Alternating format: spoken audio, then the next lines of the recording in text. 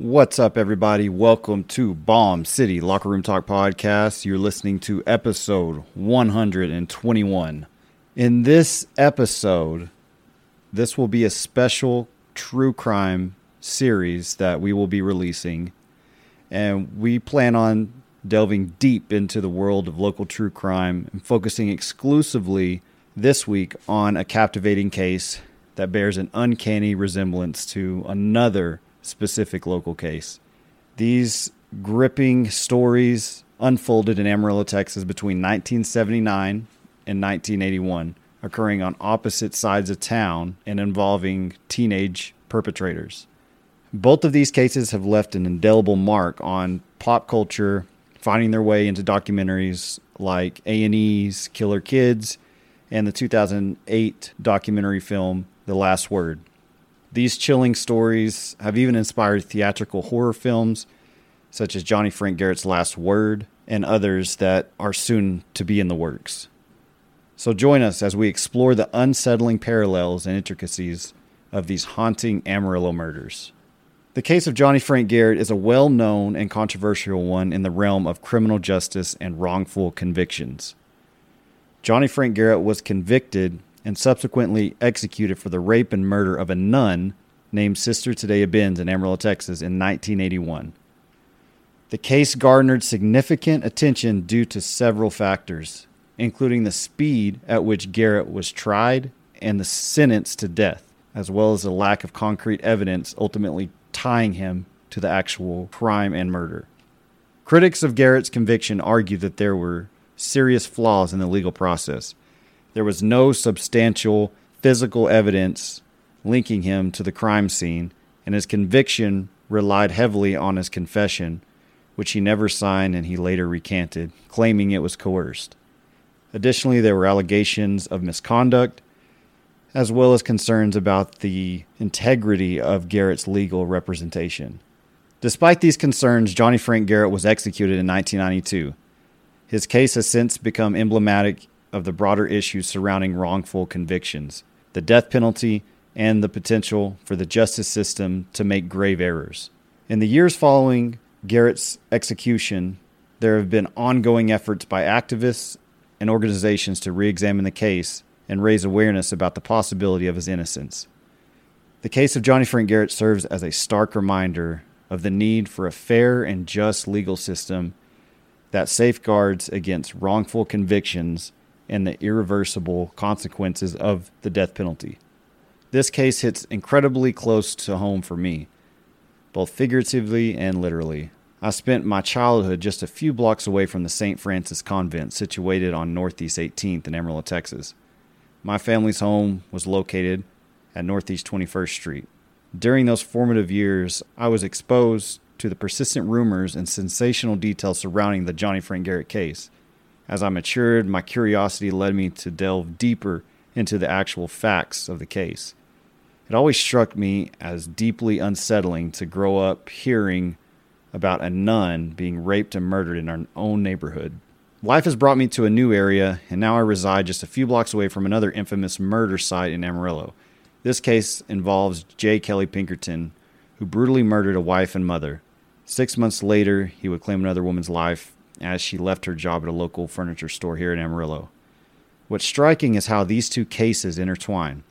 They occurred within a few years of each other, both involving teenagers as alleged perpetrators, and took place during the Halloween season, with one actually occurring on Halloween in 1981. The impact of these cases on the Amarillo Police Department was profound, significantly altering their approach to handling homicide investigations. The cases affected one another in various profound ways, casting a long shadow over the city of Amarillo and instilling fear into the entire community during this time.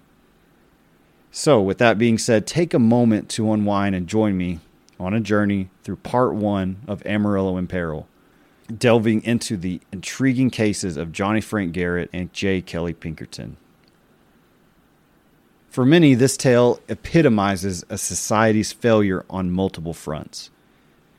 Sister Tadea's life's journey began at St. Francis Convent in North Amarillo, where she resided for decades.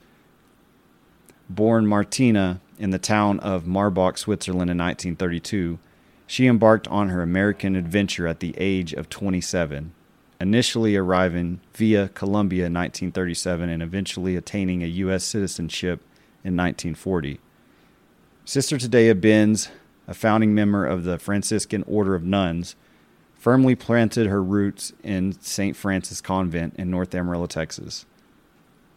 By October 1981, she was one of 38 nuns residing in the convent. Sister Tadea was a passionate gardener and a skilled seamstress, utilizing her embroidery work to support the convent financially. She devoted herself to teaching at St. Lawrence Elementary School, and remarkably, at the age of 76, she remained an active contributor to the convent's daily operations and upkeep, even practicing in the sunrise mass at St. Francis Convent. The morning of October 31st, 1981 brought an unexpected disruption. During the sunrise mass, Sister Tadea's absence did not go unnoticed by her fellow sisters, sparking immediate concern. Following the service, they hurried to her room and were puzzled to find her bedroom door closed. Given her limited hearing, she was typically kept the door ajar to hear the morning bells. Upon entering the room, a grim sight awaited the sisters. Sister Tadea Benz lay lifeless on the floor, unclothed and covered by a blanket. It was evident that she had passed away, her body bearing signs of violence, including blood on her face and scattered on the floor. Initially, it was assumed that Tadea had succumbed to a sudden medical episode, passing away from natural causes within the secure confines of the convent. There was no reason to suspect otherwise. The nuns acted swiftly, alerting a priest and a funeral home to the tragic discovery and changes in Sister Tadea's condition. They also noticed bloodstains on her pillowcase and promptly set about changing her bedding. The day grew increasingly somber, yet the nuns of the St. Francis Convent remained unaware of the shocking revelation that would soon unfold. It remains uncertain how much later in the day one of the sisters made a startling observation. A broken window in the ground floor recreation room appeared as just another unfortunate accident on that fateful day. However, for the attending officers, coincidences were not easily accepted. They contacted the funeral home, instructing the funeral director to halt the embalming process. Dr. Ralph Erdman, appointed only 2 months prior to conduct autopsies for Randall and Potter County, as well as the Amarillo and Canyon Police Departments. It marked his first homicide case of his career. The results revealed a horrifying truth. Sister Tadea had been brutally beaten, sexually assaulted, and strangled. Her body bore gouge marks and evidence of strangulation around her neck, and her larynx had been crushed.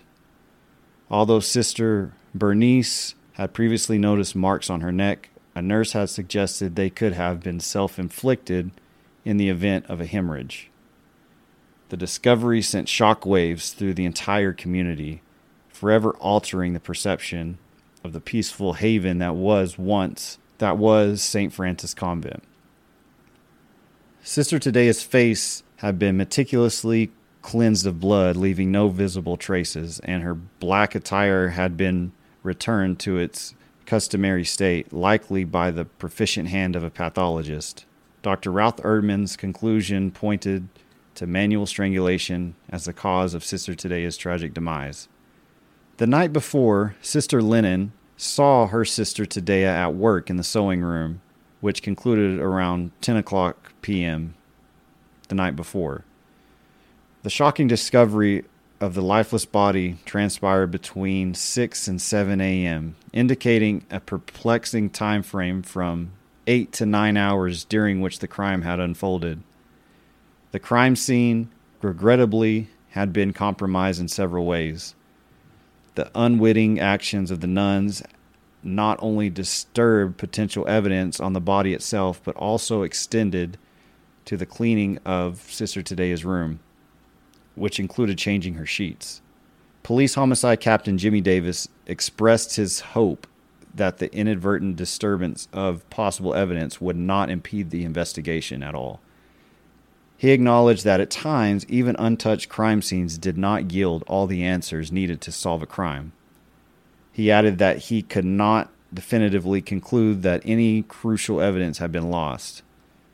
There was no doubt in his mind that the sisters had acted in the utmost sincerity when they initially believed Sister Tadea's death to be of natural causes. As the police meticulously combed through the remnants of the crime scene, they uncovered multiple items of interest. A butter knife bent at a sharp 90-degree angle was discovered underneath Sister Tadea's bed. Although the nuns had diligently cleaned up small bloodstains on the floor, more blood spots were identified on the bedroom wall. Notably, a discarded white t-shirt bearing stains of blood was also located within the room. The discovered t-shirt clearly did not belong to Sister Tadea, and multiple fingerprints were lifted from various areas within the convent. Additionally, a blood smear was detected on the inside of the second-floor fire door escape of the convent. Further evidence was unearthed outside the convent as well, particularly in the driveway where a steak knife was found. Detectives also noticed shoe prints in the garden bed beneath the broken recreation room window. They speculated whether the knife discovered in the driveway had been employed in an attempt to cut through the fire screen. Amarillo is situated in both Randall and Potter counties. Potter County as the primary seat of the city and Randall County as a seat of the neighboring city, Canyon.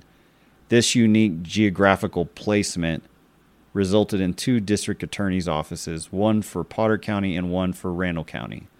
In 1981, Amarillo's law enforcement consisted of the Potter County Sheriff's Department, the Randall County Sheriff's Department, and the Amarillo Police Department. Historically, unfortunately, one reoccurring issue with multiple law enforcement agencies operating within the same jurisdiction was a sense of competition and rivalry. Prior to the era of computerized systems and databases, departments often chose not to share crucial information with other agencies, which could be necessary for ongoing investigations. In some instances, people within different police agencies and within the same jurisdiction might possess different pieces of the puzzle related to the crime. When one or both agencies refuse to collaborate or share information, the consequences would eventually be dire, especially in cases such as the Johnny Frank Garrett case and later the Jay Kelly Pinkerton case. By the 1980s, Potter County was grappling with political and policing challenges. Police Chief Lee Spradlin, who held the position at the time, faced allegations of mishandling murder investigations conducted in his department. Public trust in the city's law enforcement agencies had eroded completely. In October of 1979, both Potter County District Attorney Tom Curtis and the Chief of Detectives of the Amarillo Police Department were indicted by a grand jury for conspiracy to commit aggravated perjury. This indictment stemmed from a high-profile trial concerning the abduction and murder of 16-year-old Amarillo teenager Tina Moya in 1975. Misconduct in the Moya case had led to 3 trials and cast a negative light on local law enforcement. Spradlin's department faced accusations of mishandling the 1979 investigation of Sarah Dawn Lawrence. Sarah, a 30-year-old wife and mother, was raped and murdered in her home on October 27, 1979, while her husband was at work and her children were asleep in another room. The assault was shockingly brutal and savage. The perpetrator had seized a Bowie knife, previously displayed as an ornament on a wall inside the residence, and wielded it to torment and brutally murder Sarah.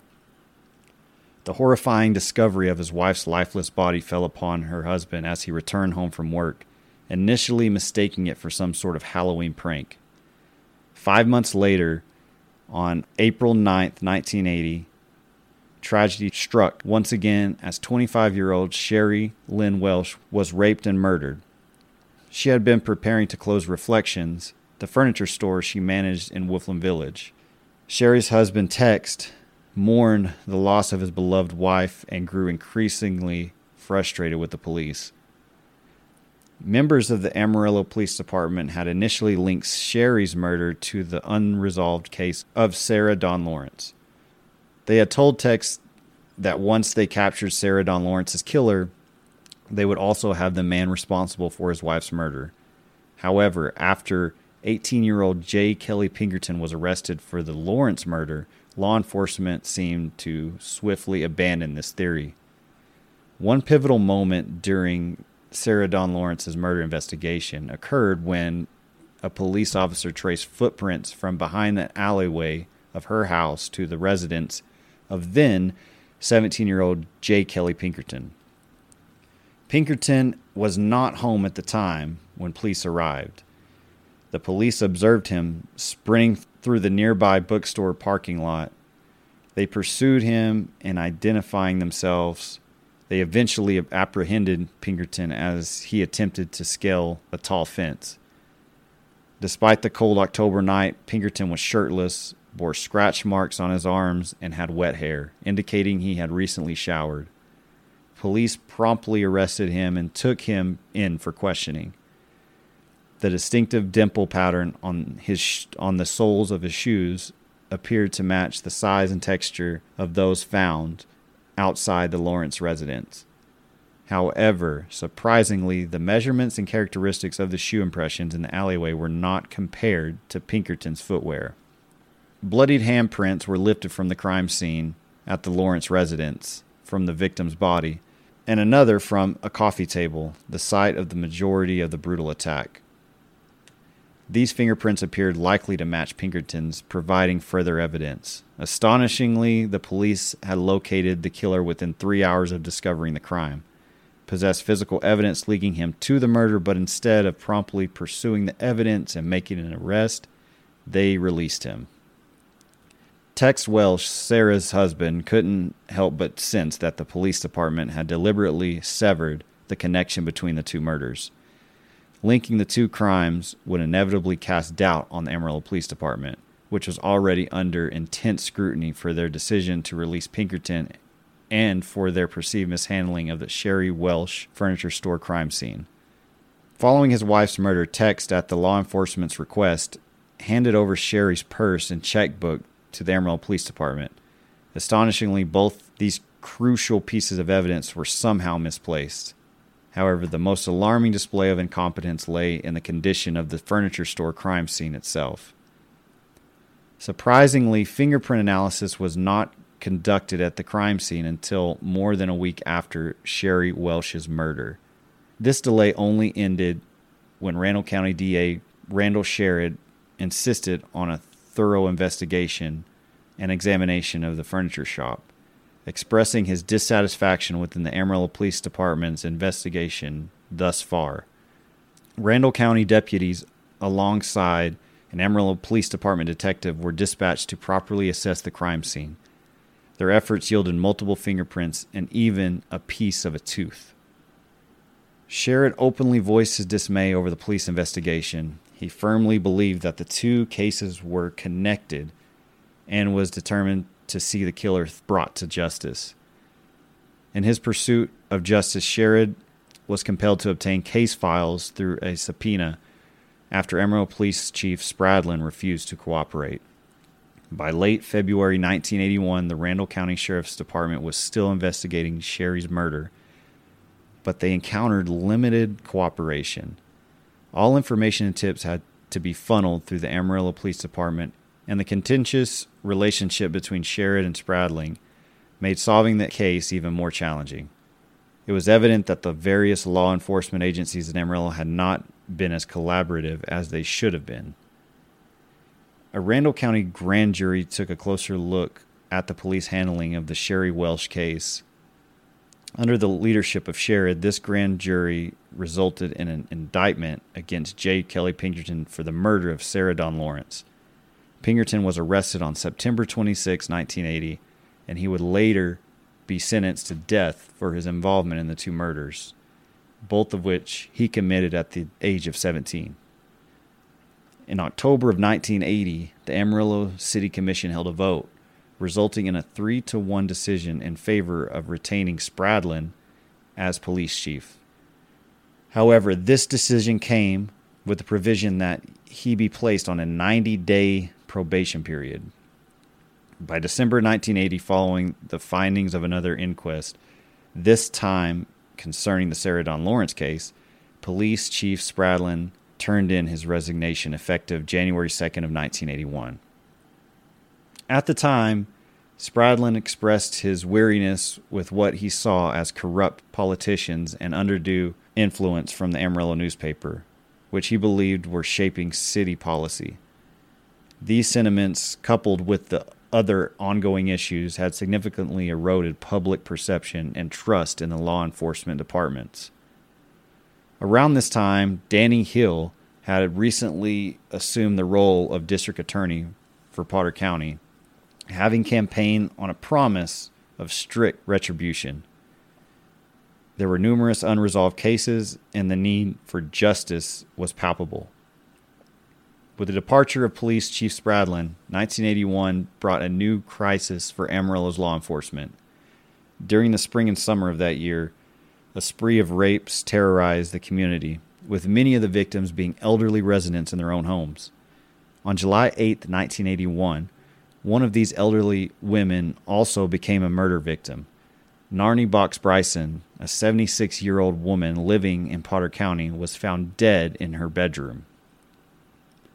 She had been subjected to a brutal rape and assault, with a white t-shirt left at the crime scene, among other pieces of evidence collected by the police. In response to these heinous attacks, the Potter and Randall Special Crimes Unit was formed. Throughout the year of 1981, psychics played a prominent role in missing persons and murder cases. Amarillo had its own clairvoyant, Inez Patterson, known by the alias of Bubbles, who had reportedly collaborated with the police on previous occasions.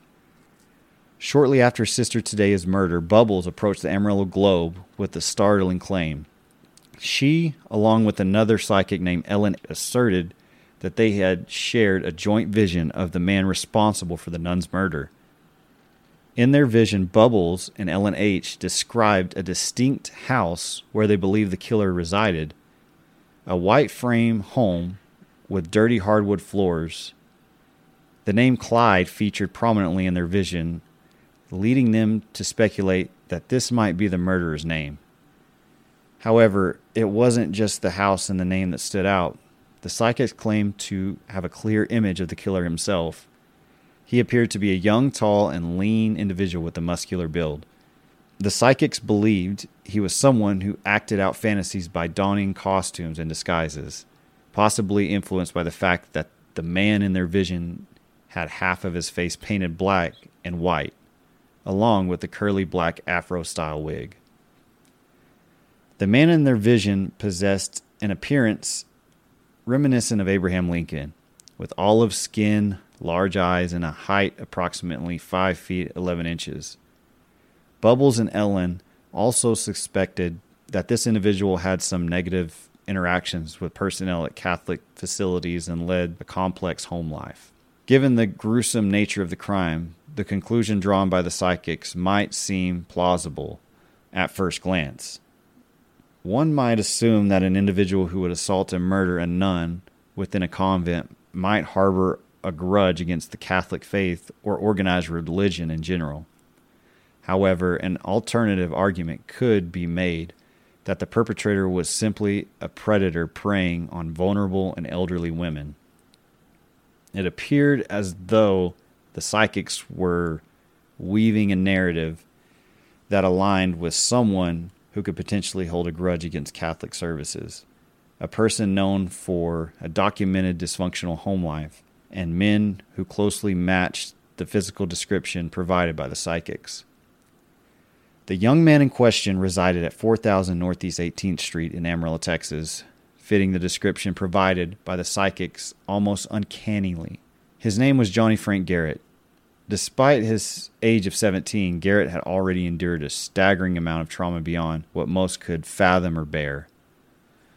It's worth noting that the Catholic Church might have viewed the psychic's vision as miraculous, a manifestation of God working in mysterious ways. However, it's equally plausible that the church, like many others, would have frowned upon what could be interpreted as occult practices. Regardless of one's perspective on psychics, there was no denying the startling level of detail within their vision, right down to Johnny Frank Garrett's home. It raised questions about how easily the psychics had located the residents. The only element of their vision that seemed slightly askew was their belief that the perpetrator's name was Clyde. Interestingly, there was indeed a Clyde living at 4000 Northeast 18th Street, and everyone in the vicinity knew his name, thanks to the bold red lettering spelling it out on the side of his dog kennel. It was an odd situation. Rumor had it that Bubbles had collaborated with the police previously, and this time it seemed she had gone straight to the media with her tip. It does raise questions about the credibility of the situation, especially considering that Bubbles' husband allegedly worked as a police informant after being caught smuggling drugs into the state. Regardless of the backgrounds of those involved, a week after Bubbles came forward with their story, 17-year-old Johnny Frank Garrett suddenly found himself thrust into the spotlight as a prime suspect. Although the article containing Bubbles' account was not published until after Garrett's arrest, it's conceivable that certain individuals within the newspaper may have shared the psychic's information with their police contacts. At first glance, it might seem that law enforcement had their man, and the elderly women of Amarillo could finally breathe a little bit easier. Yet something appeared conspicuously amiss with this investigation. Prior to Bubbles sharing her vision and before law enforcement zeroed in on Johnny Frank Garrett, the police had been diligently investigating a completely different subject.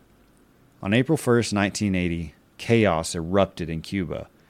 5 Cuban nationals had driven a van through the gates of the Peruvian embassy in Havana, seeking asylum. A Cuban guard lost his life in the process, prompting Fidel Castro to demand the extradition of the 5 men from the embassy. When the embassy denied his request, thousands more Cuban nationals flocked to the embassy seeking asylum. This triggered a chain reaction of events with significant repercussions for the United States. It didn't take long for Fidel Castro to announce that any Cubans desiring to leave the country and seek refuge in the United States could do so, but only if they departed from the Cuban port of Peril. The only condition was that they needed someone to receive them at the other end. This provided to be no deterrent for those seeking refuge, leading to a massive exodus known as the Peril boat lift. Cuban Americans in the United States mobilized boats to rescue their loved ones, causing the Florida Coast Guard to be overwhelmed by the constant influx of refugees. An estimated 125,000 Cubans arrived in the U.S. aboard roughly 1,700 boats during the Peril boat lift.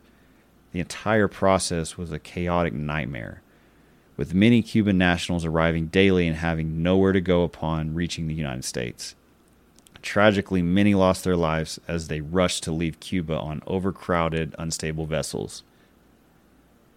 When it was revealed that Fidel Castro had released prison inmates and mental health patients as part of this purge of what he deemed undesirables, the situation grew even more concerning. Despite the Coast Guard's efforts to halt the incoming boats, asylum seekers continued to arrive. By June 20th, 1980, President Jimmy Carter had declared a state of emergency and implemented the Cuban-Haitian Entrant Program. This granted temporary status to refugees from both countries, offering them access to asylum, processing, and community assistance. The conclusion of the boat lift came in October of 1980, following negotiations between President Carter and Fidel Castro. Catholic services played a pivotal role in aiding the refugees by managing a program aimed at addressing their urgent needs within the community. They helped place Cuban nationals across the United States, assisting them in finding employment, housing, and meeting immediate requirements such as food and clothing. Families throughout the country generously opened their homes to these asylum seekers. By 1980, at least 47 Cuban refugees made their way to Amarillo, Texas, where the St. Francis Convent played a significant role in providing community support to the newly settled refugees. An article from the Fort Worth Star-Telegram dated November 5, 1981, titled "Cubans Probed and None Slain," reported that investigators in Amarillo were exploring the possibility of a connection between Sister Tadea's murder and the sexual assault of 10 other women in the area.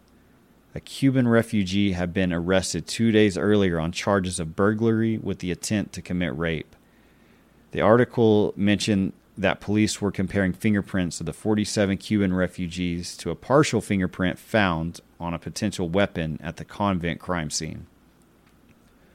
According to the police records at the time, 47 Cubans who had recently arrived in Amarillo, 24 of them had already been arrested for various offenses.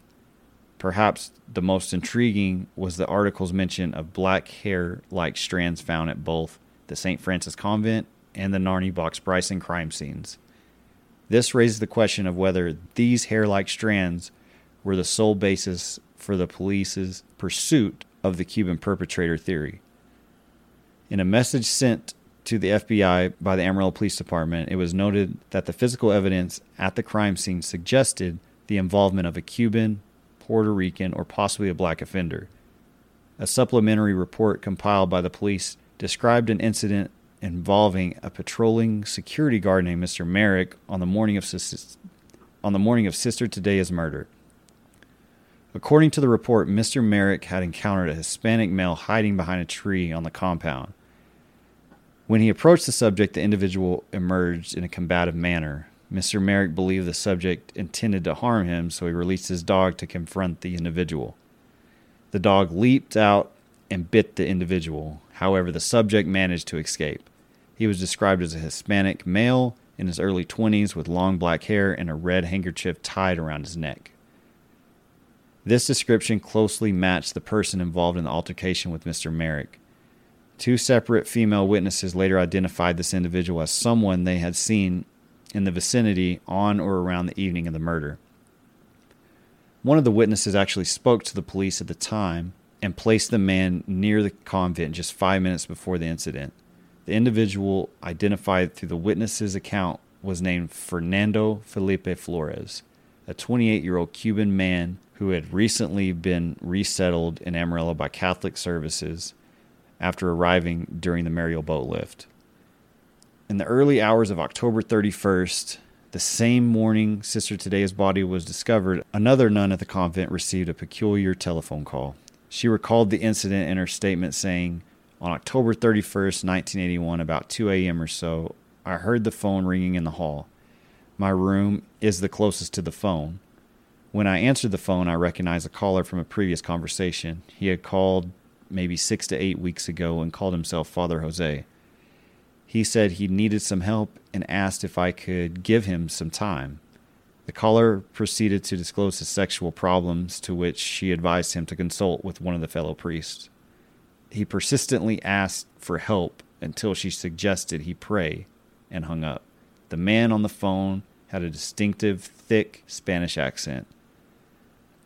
On the night of Sister Tadea's murder, another elderly woman in the area was discovered injured in her home and taken to the hospital. Initially, law enforcement suspected that she might have been attacked by the same perpetrator as Sister Tadea. However, by Saturday, November 7th, District Attorney Danny Hill announced that after a thorough investigation, they believed the 77-year-old woman had sustained her injuries from a fall. The article's writer noted the irony in this revelation, considering that Sister Tadea had initially been thought to have fallen before her further examination revealed that she had been murdered. Danny Hill explained that the woman had undergone hypnosis and was unable to recall the events of that night. As the article's publication, the police were still investigating. On the same day, the newspaper article indicated that the Cuban suspect was no longer considered a viable lead. Evidence sent for analysis at the FBI crime labs had returned inconclusive results, with the black hairs presumably being part of the evidence examined. On November 7th, an article on the Galveston Daily News quoted District Attorney Danny Hill as stating that they did not have a prime suspect. The article had mentioned the investigation into a 28-year-old Cuban man named Fernando Flores, who had been arrested and charged in connection with the burglary and attempted rape of a 28-year-old woman at the same night as Sister Tadea's attack. Samples were taken from Flores' clothing, and the FBI had examined them. Danny Hill had clarified that while Flores had not been charged with Sister Tadea's murder, he had been one of 3 of 4 suspects in the case. Detectives had now officially cleared Flores as a suspect in Sister Tadea's murder. 2 days later, on the afternoon of Monday, November 9th, Johnny Frank Garrett was arrested at his family home, initially for unauthorized use of a motor vehicle. The following day, he was charged with capital murder. Johnny Frank Garrett appeared before Justice of the Peace L.B. Bartlett and was denied bond on the capital murder charge, although he was gained a $5,000 bond for the unauthorized use of a motor vehicle. But how did the police come to suspect Johnny Frank Garrett? Remember the Cuban suspect that had only been brought up as a lead 2 days prior to Johnny's arrest? According to DA Danny Hill, everything fell into place on Monday the 9th when an investigator recalled that Johnny Frank Garrett had been seen prowling in the area of the night of the murder. On November 11th, 2 days after Johnny Garrett's arrest, a newspaper article reported that the police had become suspicious of Johnny after receiving a call from one of his neighbors. A police supplementary report seemed to support this claim. It read, "On the 30th of October 1981 at 11:48 p.m., Officer Reese and I were dispatched to 4002 Northeast 18th on a burglary. As we were approaching the 4000 block of Northeast 18th at 11:54 p.m., I observed a white male wearing blue jeans and a white t-shirt running from the Alamo Catholic Complex in a southwesternly direction towards 1709 North Spring. The subject cut between 1707 and 1709 North Spring, and we circled the block, but were unable to find him. We then went to 4002 Northeast 18th. For our call and spoke to the complainant. The complainant mentioned that Johnny Garrett, who lived at 4000 Northeast 18th, had been prowling around the house at 1801 North Spring. When the officers arrived at the complainant's house, they observed Johnny in his front yard wearing a white t-shirt and blue jeans. He appeared to match the description of the person they had seen running. Johnny was holding a stick or a pole approximately 3 feet long, which he was using to strike a bush next to the front door with great force. After Johnny saw the officers, he returned to his house, and they did not speak to him at that time. The supplementary report was dated November 10th, 1981, and it was unclear what information was recorded on the original report from the evening of October 30th. Newspaper reports from the time between Sister Tadea's murder on October 31st and November 7th consistently suggested that law enforcement believed her murder might not be an isolated incident. This theory appeared to be shared by both the Potter County DA and the Amarillo Police Department. Nearly every newspaper article during this time used phrases such as similar to the July death of Narnie Box Bryson and the death remained him of, in reference to homicide captain Jimmy Davis, as the two cases shared marked similarities. The prevailing theory was that Sister Tadea's brutal attack was not an isolated incident, primarily due to the strikingly similar injuries inflicted on both her and Narnie Box Bryson, as well as the undeniable similarities in the evidence found at both crime scenes. Both victims were elderly, strangled to death in their homes during the early morning hours, and subjected to severe beatings and sexual assaults. Additionally, white men's t-shirts or shirts were left behind as evidence, and both women had connections to Catholic services. This pattern raised the question, was it a repeat of the Welsh and Don Lawrence cases from previous years? The Amarillo Police Department initially believed that the cases were linked, up until a point where it no longer aligned with their narrative. The central question emerged, was Johnny Frank Garrett truly guilty? Despite the almost identical nature of the crime scenes, law enforcement seemed to be searching for two different perpetrators. It's worth considering why. Despite their initial suspicion that the two cases were connected, the police didn't attempt to implicate Johnny Frank Garrett in Narnie Box Bryson's murder after his arrest. Numerous newspaper articles hinted at a potential link between the two crimes. Perhaps law enforcement was confident that someone else had committed Narnie's rape and murder, or maybe there were other factors at play.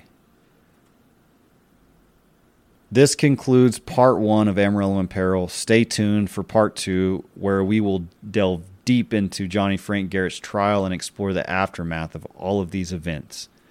Stay tuned. If you like this episode, please follow us on Apple Podcasts and Spotify. Until next time.